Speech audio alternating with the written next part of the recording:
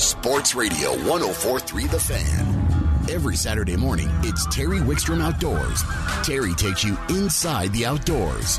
You know, hunting, fishing, camping. It's Terry Wickstrom Outdoors. Now, here's Terry.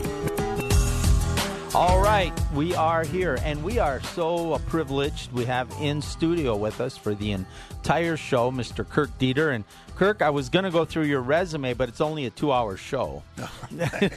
Well, it's nice to be here. The highlight of my resume, no matter what, would be being on the radio with you two. So. Well, that's hardly true. Kirk's an author. We'll talk about some of his books. He's written some incredible fly fishing books, one with a very dear friend of ours that almost always comes up in a conversation when we're together. He's the editor of Trout Magazine. He's an editor-at-large for Field and Stream, and I'm missing one here. I'm the editor of Angling Trade, too. That's right. I knew that, but business. I just, so other than that, what you been doing? Just sleeping. No, I'm trying to get out and do a lot of hunting and dog training lately. We're going to talk about that later in the show, too, that you're, I think there's so much crossover in the outdoors. Yeah. That a lot of fishermen are hunters are fishermen, and we love the outdoors. Well, I grew up in the upper Midwest like you did, and I'm from Wisconsin and went to school in Michigan and so forth, and that was part of it. Just ever since I was big enough to walk, I could, remember with my dogs hunting and with my grandfather and so forth, and fishing and all that. It just gets ingrained in you, and I can't imagine not doing that kind of stuff anymore. Well, it's so into the culture. Yeah. It's part of it. If you ever want to really understand the culture of those Midwest small communities, all you have to do is read John Garrick's books because he's from there. Yeah. And he captures that old woodsy, why did I start? Why did I do this in a folksy way? But my mom was on a deer stand with me when I was 12. Yeah. I mean, it's it's part of life. Speaking of Garrick, I'm lucky with Trout Magazine. I get to edit him now. Oh, that's right. He's with you guys now. That's awesome. I love John. Me too. And what's fun is I get the sneak peek before everyone else reads it. I get these columns sent in to me, and I read through them, and every single time, whether it's a tearjerker or it makes you laugh, or usually in those stories it's a little bit of both. There's everything. Yeah. And it just brings me right back to my roots every time I read what John has to write. So. Oh, it is. He's just, he gets down to, I think he would rather be on a small stream with a bamboo fly rod. I was Joe. Thank you. You know him. I mean, know him well. He would rather be on probably St. Vrain with a bamboo rod catching little 6 or 8 inch trout, and he'd be in heaven. Oh yeah. Yep, and he can write about that in a way that makes it accessible. We always think of bamboo rods or fancy and all this stuff, but it makes it accessible and normal and nice and folksy and earthy and all those things all at once. That he's taken the elitist whatever attitude completely out of the fly fishing as far as I'm concerned. Well, if you go to the true nature of a bamboo rod, there's a lot of advanced fly fishermen that buy expensive bamboo rods, and it's a challenge to them to fish with it. But really, if you're a beginning angler, a bamboo rod is really forgiving.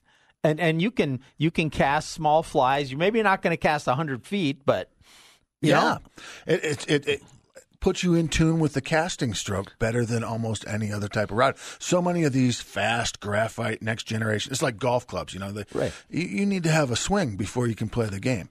Same with the fly cast, and if you can hone that with a softer action rod or a medium action rod, and then bring it around and maybe apply that technology later in the game, that's great. I'm doing a story, in fact, on the use of bamboo in spinning rods. I have a guy who's writing a story about building his own spinning rods out of bamboo for that very reason that you're talking about, the feel aspect and the flex and all that you can only find through bamboo. Well, and that's why a lot of the early fly and spinning rods, when they went from bamboo, went to fiberglass. Yep. Because they were a little heavier, though. Yep. But you had that forgiveness. And,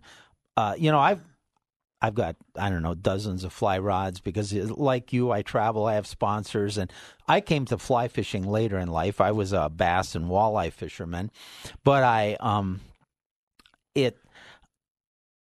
a lot of my rods, I've got some really nice high-end graphite rods that are just, super fast.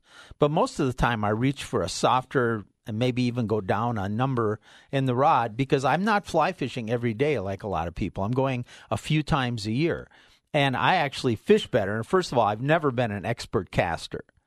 But I understand fish. Right. And if I can, that softer rod makes it much easier for me to make a presentation. I was with Bob Jacklin one time. We're sitting in the Madison. We're about thigh deep, and Bob's a slight guy, and the current is about to wash us away.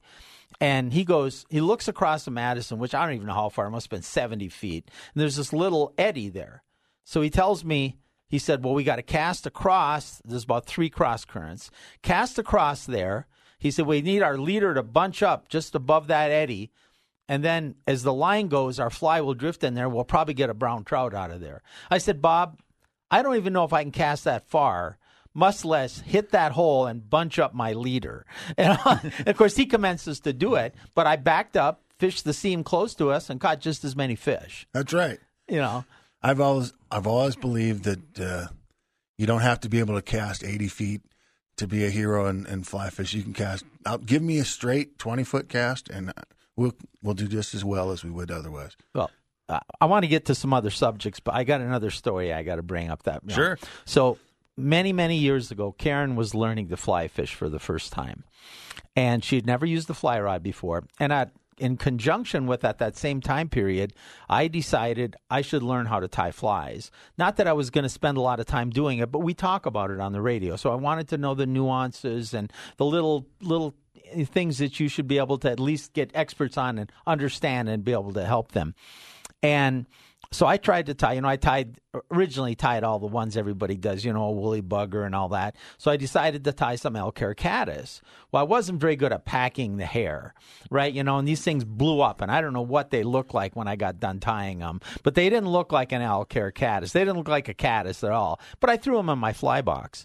But you talk about making a simple presentation. We go up to Rocky Mountain National Park. And she said she hadn't even learned to cast yet. So she's going to water load the rod, let the little stream take the fly downriver, and then just flip it upriver. Sure. And do that. And she goes, well, give me a fly on the end that if I lose it, you don't care. So I took that, whatever it was, out of there and tied it on her rod. Well, she's flipping it around. Of course, I'm downriver from her just a little bit, down or up, I don't remember. And I'm making these great drifts and everything, and I'm putting it right where I want to. And she's got 5 fish, and I got none. And so I'm about to look through my box and see if I can find a fly. There's not one in the world like that because it can't be my skill, right? And so I dump my fly box. It goes in the river. And now these flies are floating down there. Now they're getting hit because I'm getting a good drift on them. That's a natural drift. Yeah. Well, the fun thing about fly fishing is that, first of all, women are naturally better anglers than men at all times. Just because we don't have to undo the effects of testosterone. No smile, no laughing in the control room there. Undo the effects of testosterone in terms of casting and overworking, and they're also more in tune with watching. For me, it's taken me years and years and years to stop trying to impose my will on the fish and then sit and watch the water and figure out what they tell me to do, and that applies to all fishing. Without question. Yeah. One of the reasons they gave up television is because Karen kept catching bigger and more fish than me. That's a problem. And I can outfish her on the radio. Yeah, of course. Yeah. Hey, before we run out of time in this segment, though, you were traveling. You took a really special trip for you. Your fly fishing adventures kind of started with brown trout, and you kind of completed the circle, and you're going to be writing about it. Tell us about that trip. Yeah, I'm just back from Tasmania, the island state that's off the south shore of Australia. It was a long trip, a life trip. And the reason I went was to trace the brown trout. The brown trout are only native to Europe, and the first place that they were ever taken was Tasmania, and it took them 18 years to figure out how to do it, pack eggs and seaweed and so on and so forth, and they took them all the way 90 days, and they put them in this river, and I saw the boxes that they brought them in the museum, and I saw the hatchery where they brought these fish, and they hatched, and they flourished, and It was from Tasmania that the brown trout have gone to New Zealand and other places and so forth.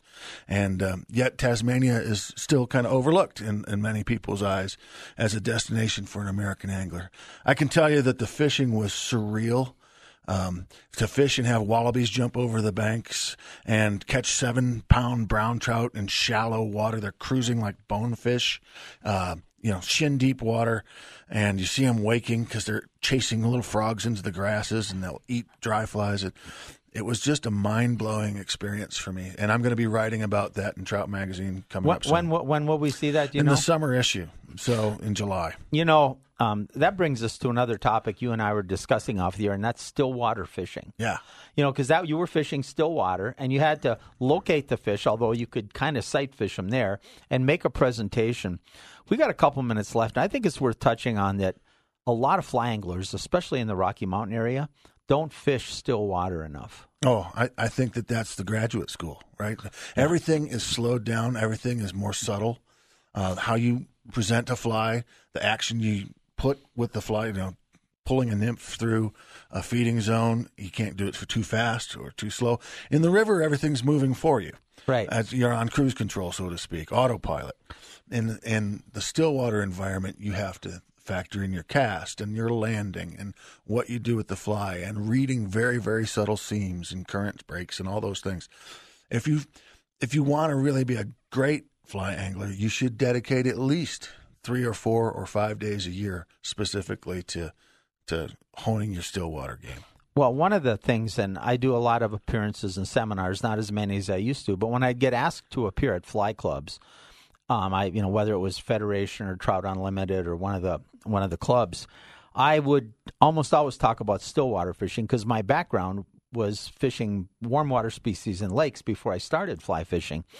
And fly anglers miss out. There's times when the rivers are blowing out. Right. There's times when the rivers are low and we really don't want to bother those trout. There's times when it's just really technical. Not that we don't have usually some river fishing that's great in Colorado, but we also have lakes and ponds everywhere. Yeah. And not only trout, but warm water species.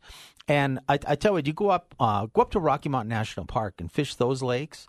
Go up to those alpine lakes. Sometimes you even have to go up by horseback. Yeah. There isn't a more purist environment than that. And you're not, but they're scared of it. Fly anglers, like you said, the river positions the fish and the river makes the presentation. Right. And when you take that away from it, I remember fishing with Kirk from Kirk's Fly Shop up in Estes, and we were fishing down in an area in a pool below a dam, and they weren't hitting the flies. So I said, let's try some streamers because we can irritate them with some streamers. There's bait floating around in there, little minnows and stuff. And I started just slamming him, and he wasn't getting any, and he was trying to drift that streamer through there. And finally I told him, and to this day he said I taught him how to fish streamers. For me to teach anybody of his caliber anything about fly fishing is a compliment I don't deserve. But once he caught on to it and realized he had to bring that to life, that he had to make that streamer look like a minnow or a bug or a crawfish. Once he understood that he had to visualize it, it just took off for him. But that's what we were talking about earlier, right? You tuned into what the fish wanted, and they told you what to use, and you shared that with Kirk, and it ended up working out for both of you. Yeah, and it's a lot of fun. Well, and I've been so blessed. You and I both. Think of the people we've got to share the water with in our lifetime. Oh, yeah. I know that we have one dear friend, and we alluded to early, and we're never going to probably do a thing together without mentioning Charlie Myers. I don't think we should. And he's a mentor to both of us. Yep. And just such a great man. And, every time you fish with somebody like him or somebody like you, or I go with, when I was doing television, we had guests on all the time. Some were novice anglers, some were advanced guides, but I don't think I ever fished with anybody I didn't learn something. And that's really what makes a great day. Right? To me, I can catch 50 fish, and if I don't learn, it's not been a great day. I can go and get skunked, and if I learn 20 things, it's been a great day. And if I catch a lot of fish and learn a lot of things, it's been an amazing day. Yeah, we got to take a break. We're going to come back, and we're going to change things up. We're going to have Parks and Wildlife join us, and we're going to take you out to Highline Lake after this time out on Terry Wickstrom Outdoors on 104.3 The Fan.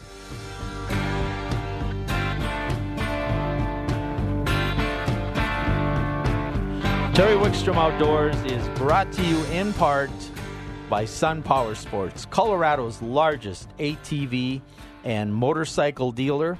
We are going to go right to the phones, and joining us from Highline Park is Ashley Wallace. Good morning, Ashley. Hey, Terry, how are you? I'm doing great. So we got a little snow here today, but the sun's coming out. It's going to get better. What kind of weather you got over there? Well, today is the first day all week I've seen the sun, so hopefully all of these storms have passed us. It's a little cold here. It's about 20 degrees this morning, but like I said, that sunshine is very nice. And when it turns over in that part of the state, it turns quickly. Why don't you tell people where Highline Park is located and describe the park? Sure. So Highline Lake State Park is located along I-70 in between Grand Junction and Utah. We are a smaller state park. We have two lakes here. One of them is, of course, Highline Lake. And then we have a smaller lake called Mac Mesa, which is really great with our anglers.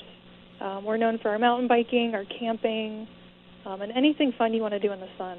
Now, are your campgrounds open year-round? If I wanted to come now, could I go camping? You could. It'd be a little cold, but our campgrounds are open year-round, and we have a nice shower facility that stays open year-round as well. And, you know, the way they're building these campers now and the way that people want to get outdoors, we're seeing more and more people camp in the winter. And people don't just camp at your lake or your park for the amenities, which we're going to talk about in just a minute, but it's kind of a stop along the way for other trips sometimes, isn't it? Yeah, we get a lot of folks that are traveling through the area, either heading east or going out west towards Moab and that area. And, you know, in between, once you leave Colorado, there's not a whole lot of amenities. There's not a lot of places to camp. So we get a lot of folks that'll stop and spend the night with us and, you know, find us, and then they come and stay longer on their next trip. Now, are you part of the new reservation system where you have to have a reservation? There's no first come, first serve, but you can make one the same day? We are. We're going to switch to that this year. It has taken effect since January 1st, but we haven't had a whole lot of camping to really try that out. But we're excited to do that because it's an added convenience for our visitors. Since that 3-day reservation window that they used to have to abide by, they can make a reservation as soon as they know they're coming out to Highline. Well, in fact, they can get on their phone and make it as they're driving in the park, right? That's right. They could be in line waiting to come into the park, and they could be making the reservation either by calling someone through that call number or online on their phone. So that'll be real nice for them. I like that because I'm a kind of guy that cuts in front of the line, so that works out well for me. Hey, Ashley, I want to get to the fishing and the boat ramps in just a minute, but you also have some other activities. You've got some trails, and I believe you have a lot of birds and eagles and things there. Yeah, we do. Here in the park, we have about 7.5 miles of trails for mountain bike, hiking, horseback, and we get a lot of families that come out because our trails are relatively easy compared to some of those tougher trails around us, so it's a great opportunity for families to learn how to ride together. So that's really great. Now, I assume you're still ice fishing on the lake because it's been more winter. We went from what was going to be an early spring to a never-ending winter here. Is that what happened there? Absolutely. In fact, we had people ice fishing yesterday, and on a typical year, we actually open our boat ramps on March 1st, but that's probably not going to happen this year. No, do you have? I know you can't predict it, and we don't want to say safe ice. We want to say there'll be ice, and people need to take precautions. But do you have a gut feel for maybe how much longer the ice fishing will go? I have noticed that the ice fishing is getting a little closer to shore. So there is a small opening in Highline Lake where the geese have, they're enjoying that open water. So I would say we probably have another week of ice fishing, another week or two. And looking at our weather forecast, we're not predicted to have any significant temperatures, so it could be into March before we actually lose that ice. Now, when the boat ramps do open, you're scheduled for March 1st, but you won't open them until the ice is off. So people are going to kind of have to watch your Facebook and your website? Yeah, absolutely. We try to keep most current information on those, especially years like this that aren't, we've scheduled that we're going to open on March 1st, but Mother Nature has something else in store for us. So as soon as all of the ice is off and we can get our boat ramps in the water, then we'll open.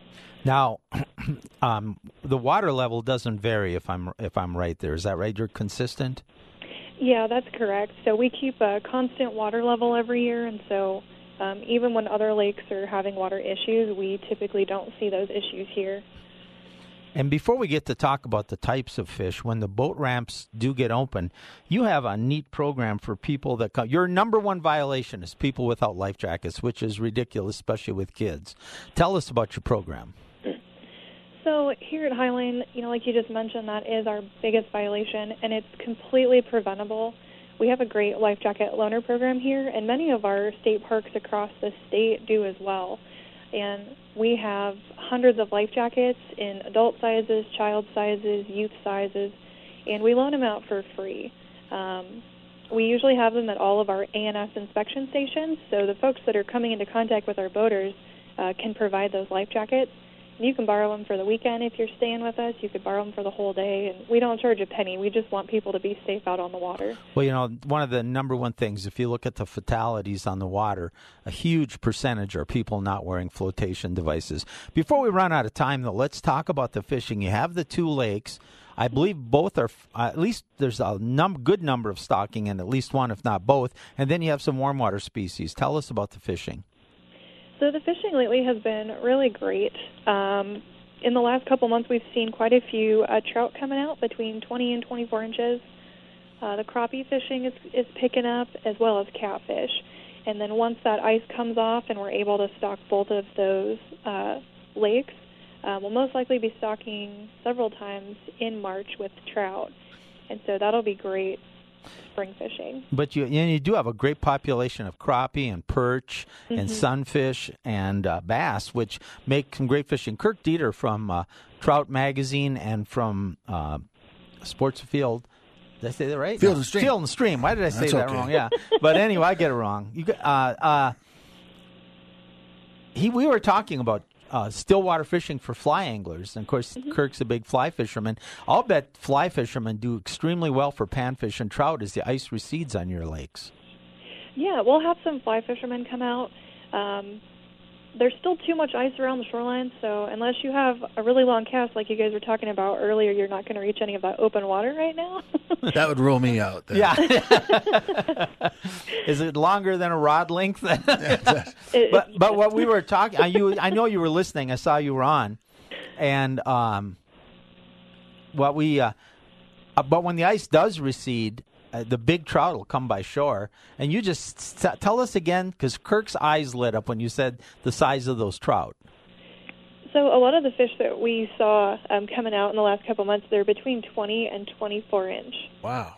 And Kirk, we talked about early fly fishing, still water. And here's a time of the year when the fish are a little more easy to locate because they are coming close to shore, getting ready to spawn and things. Do you find that there's a time of year that, say someone's coming from Denver on this side of the divide and wants to come out and spend the weekend or some time camping? Are there busier times of the year? Are there prime time of the year?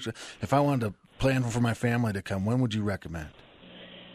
So it depends on what you're going to come out to do. If you're going to come out for fishing, I would definitely recommend the spring when we lose our ice. And then in late spring, we'll get an increase in visitation with a lot of our mountain biking community. Nice. Summers are pretty busy, but then in the fall, as things start to cool off, the fishing picks up again, and it's pretty awesome. All right. Well, it sounds like just a great opportunity. Ashley, we have to run, but I hope you get a lot of people out there. It sounds like a great place to go, especially for a family or somebody like me who theoretically acts like a 12-year-old when he's fishing, so it makes it good for me, too. Thank you for joining us today. Thank you, Terry. Have a good one. You bet. Wouldn't that be just a... we just talked about fishing offshore. Right. And not just the trout. I mean, 20-inch trout. I mean, they're obviously holdover from being stocked. They're probably not reproducing. But, how many people even catch a 20-inch trout? Isn't that the threshold? Isn't that the one? I wish I could catch a blank. Yeah. Well, 20-inch trout. Right. And you fill in the blanks. And if you're not doing well on the trout, do the bass, the crappies, panfish. Yeah, you take a 3-4 weight rod and go out and start. You get into some of those bigger panfish or a bass, and you're gonna have everything you want. Oh yeah, it's great awesome. Fun. Great fun. We got to move on. You're listening to Terry Wickstrom Outdoors on 104.3 The Fan.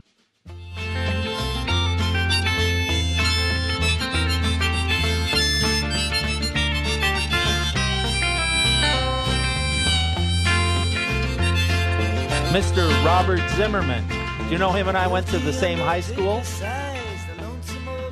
We actually had the same music teacher. He lived about 3 blocks away from me. I actually played guitar with him when I was 14. Did you? Of course, really? you know him by the name Bob Dylan, but he was Robert Zimmerman back there. Wow. He's he's a Nobel Literature Prize winner for his lyrics. Yes. Yeah, I mean, it's obviously I'm prejudiced. I love his music. Still second to the Eagles, though, Kyle. Eagles are number 1. But, I've been very fortunate in my life. I got to experience a lot of neat things. You know, we talked about growing up in a small town in the Midwest. That's where I grew up. And myself, Kevin McHale, and Bob Dylan all grew up within about 4 miles of each other. But there was an age gap between us. So Dylan was already famous when I got to know him. And I could take McHale to the hoop because I was 9 years older than him. Not many people could take McHale to the hoop. Well, he wanted to be a hockey player back then. He was only 10, so there weren't many 6'10" hockey players at the time. But the basketball thing worked out for him. Yeah, it's all right. Yeah. He did fine. Hey, we're waiting for a call from Corey Chick from Parks and Wildlife. We did cover this topic last week. It's about the changes in the big game structure, and if he doesn't call, maybe you and I will just review it real quick. But we were talking about a place like Highline Park we just got off the radio with. Sure. We had just talked about stillwater angling. And here's a chance. You want to get your kid, teach them to fly fish. Now, whether you want to teach them to spin fish, I don't know how many of us started with a red and white bobber and a worm, which would be great over there. Sure. Or if you want to teach them different, more advanced fishing, kids want to catch fish. So with the population of stock trout, with those holdover big fish that she talked about, and then all the panfish and the bass, what a great place to take a kid. He's probably going to get some action, and he's not going to be in every tree if you're teaching him fly fishing because you got the open water. And it's, really, I think too many times we take fly anglers to the river first. That's right. I get that question a lot from friends and readers and whatnot. And I want to take my grandson, or I want to take my neighbor or my little brother or whatever fishing, a little sister. And the number one thing I think that's important is that they have some success. They've got short attention spans when they're 7, 8, 9, 10 years old. I started when I was 10, and some kids have the patience for that, and some don't. But all kids love the tug and feel the fish on the other side of the line. So you're absolutely right. By the way, we're talking with Kirk Dieter. He's the editor of Trout Magazine and at-large editor for Field and Stream, and then fishing tackle, fly tackle, Angling Trade Magazine. Angling Trade. I never get that last. No one. one sees that except the people. People in the industry, right? Yeah, I so get. But yeah, it's there's so many opportunities. Another thing, you and I both, neither one of us were born here, and we started our fishing careers somewhere else, but there's such a diversity of angling available in Colorado.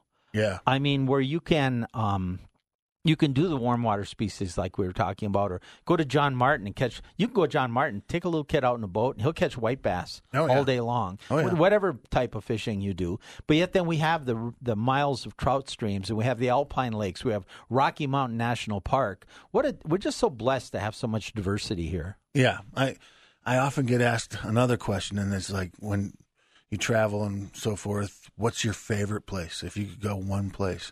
And my answer is always the same. I live where I live for a reason. And it's not just the trout or the mountains or any of that. It's like you said, the diversity. It's the fact that we can catch smallmouth bass, and we can go. I go carp fishing down in downtown Denver. It's like poor man's bonefish, right? It's awesome. Wipers, stripers. Great pike fishing. Some of the best pike fishing in the country. We're going to talk about that later on in the show with Matt Ensley from Tightline Outdoors. The pike are beginning their pre-spawn under the ice. And as that ice goes away, there's 2 or 3 times of the year especially that the pike fishing and pike on a fly are just incredible. One of the biggest pike we caught in a Canadian trip up in Foster's Lake, it was probably a 45-inch pike, but it had a belly like mine. Oh, yeah. And we caught that on a fly. Sure. It's just that type of thing. Well, you mentioned the carp and the pike, and I can't mention those without thinking about Barry Reynolds. Yeah. And how many times him and I fished together. What a great guy. But he made a living out of going after species other than trout. Well, yeah, you learn a lot that you can apply to the trout world by catching those other fish. Carp are some of the smartest, most sensitive fish around. Oh, yeah. They can smell you.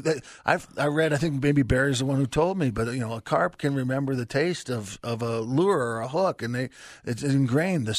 They know not to make that mistake twice.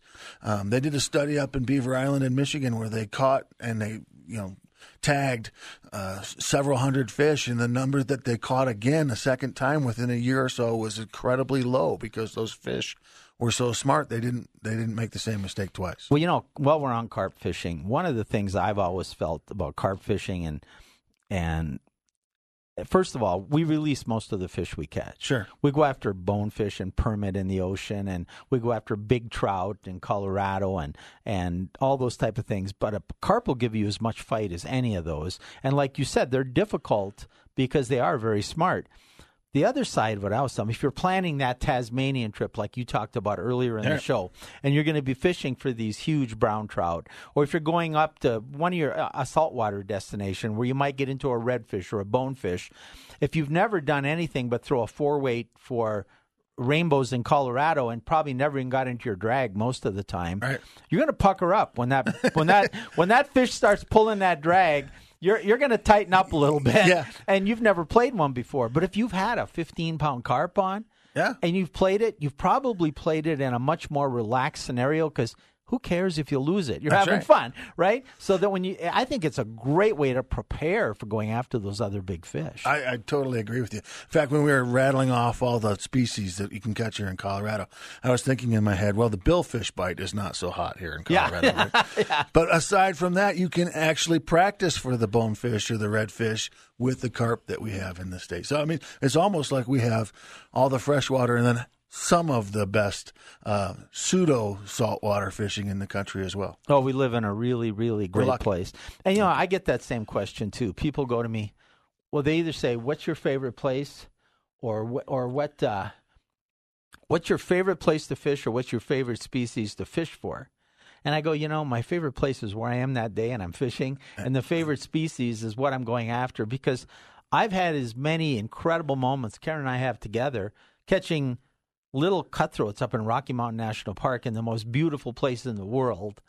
And I've had tarpon on down in Biscayne Bay or off of Pescamaya. And both of those are incredibly exciting, but they both created great memories. Yeah. In fact, the older I get, and hopefully not that old, but, I've been around the block a number of times, and I think I've started to redefine trophy instead of inches. It's where you catch a fish. And a native fish from a native river, like a cutthroat up high in this state, it doesn't matter if it's 8 inches long. That's a trophy to me. Oh, you're right. It's we all have added different species and situations to our bucket list. Yeah. And we've, you want to catch it. And I think one of the big things that probably differentiates fly fishermen from conventional anglers, and I do a ton of both, is the conventional angler is more concerned about having the best tool to use in that circumstance and make sure he catches fish. The fly angler wants to catch fish in a particular way, even if it's not exactly the most efficient, and it can be the most efficient, but he wants to accomplish it a certain way.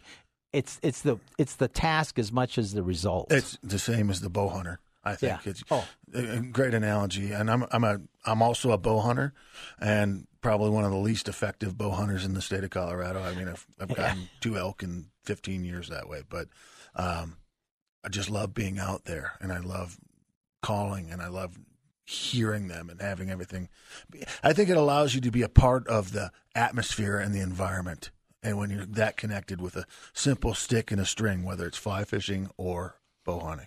Well, I think there's a lot to that. I tell you what, Mark Kite's going to join us from Sun Enterprises, and we're going to take a break. When we come back, we're going to talk some ATVs right here on Terry Wickstrom Outdoors on 104.3 The Fan.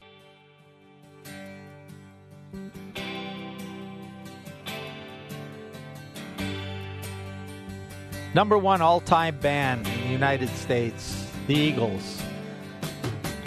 We did a survey once with when this was on this radio station, but it was probably 10, 15 years ago. my board operator at the time was a huge Beatles fan, and I told him the Eagles were more listened to, and he wouldn't believe me. So we did a survey of everybody that called in. Back then, you would have had a CD. You wouldn't have your iPod with your mix, right? And it said how many people had an Eagles CD and how many people had a Beatles CD. It was 5-1 Eagles. Oh yeah. I mean, just yeah. So it's the number. They're the number one selling artist of all time. I think in the United States. States. Yeah, they are. Hey, let's go to the phones because a good friend of the show is on the line waiting for us, and that's Mark Kite. Good morning, Mark. Hey, good morning, guys. How are you? We're doing really, really well. Are you an Eagles or a Beatles fan? Honestly, I'd have to say both. Well, they're both really good. There's no shame there, right? Yeah. Well, I know you're an ATV fan. I'm definitely an ATV fan for sure. You know, side-by-side fan as well. Well, we've got Kirk Dieter sitting next to me from Field and Stream and from Trout Magazine. And what do you got sitting in your yard, Kirk? Pioneer, Honda Pioneer.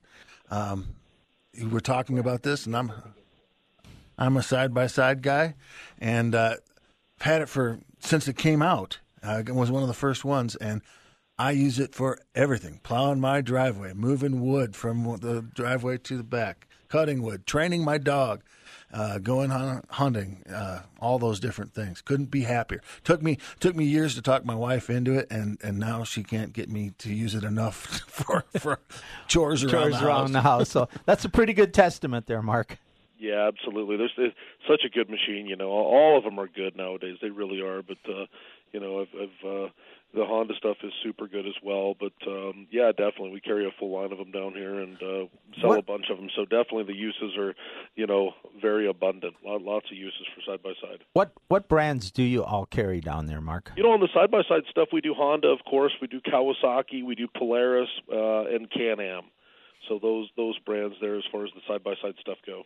Yeah, you do a lot. Of course, then you've got a Harley shop. You know, speaking of the Harley shop and even the Hondas and some of those, it's going to be, we had what looked like was going to be an early spring, and I keep telling everybody it turned into the forever winter, but it's going to go away pretty soon. I bet you got a lot of guys after we had that warm spell chomping at the bit to get the motorcycles out.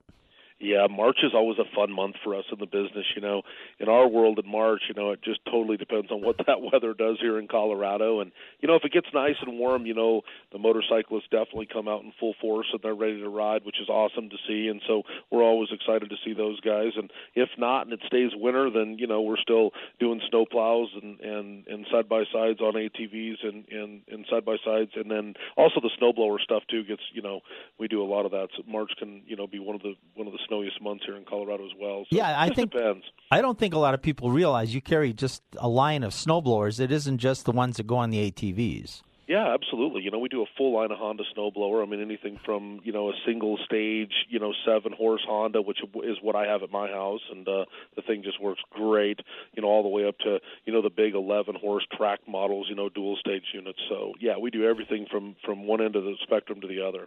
You know, speaking of it staying winter, too, you guys just went on an ice fishing trip with Nate Zielinski. I was supposed to be on, and I was on one of my trips. I think I might have been in Florida or Hawaii, and I couldn't find any ice. But I did miss being out there with you. How did that trip go? Did it turn out pretty well?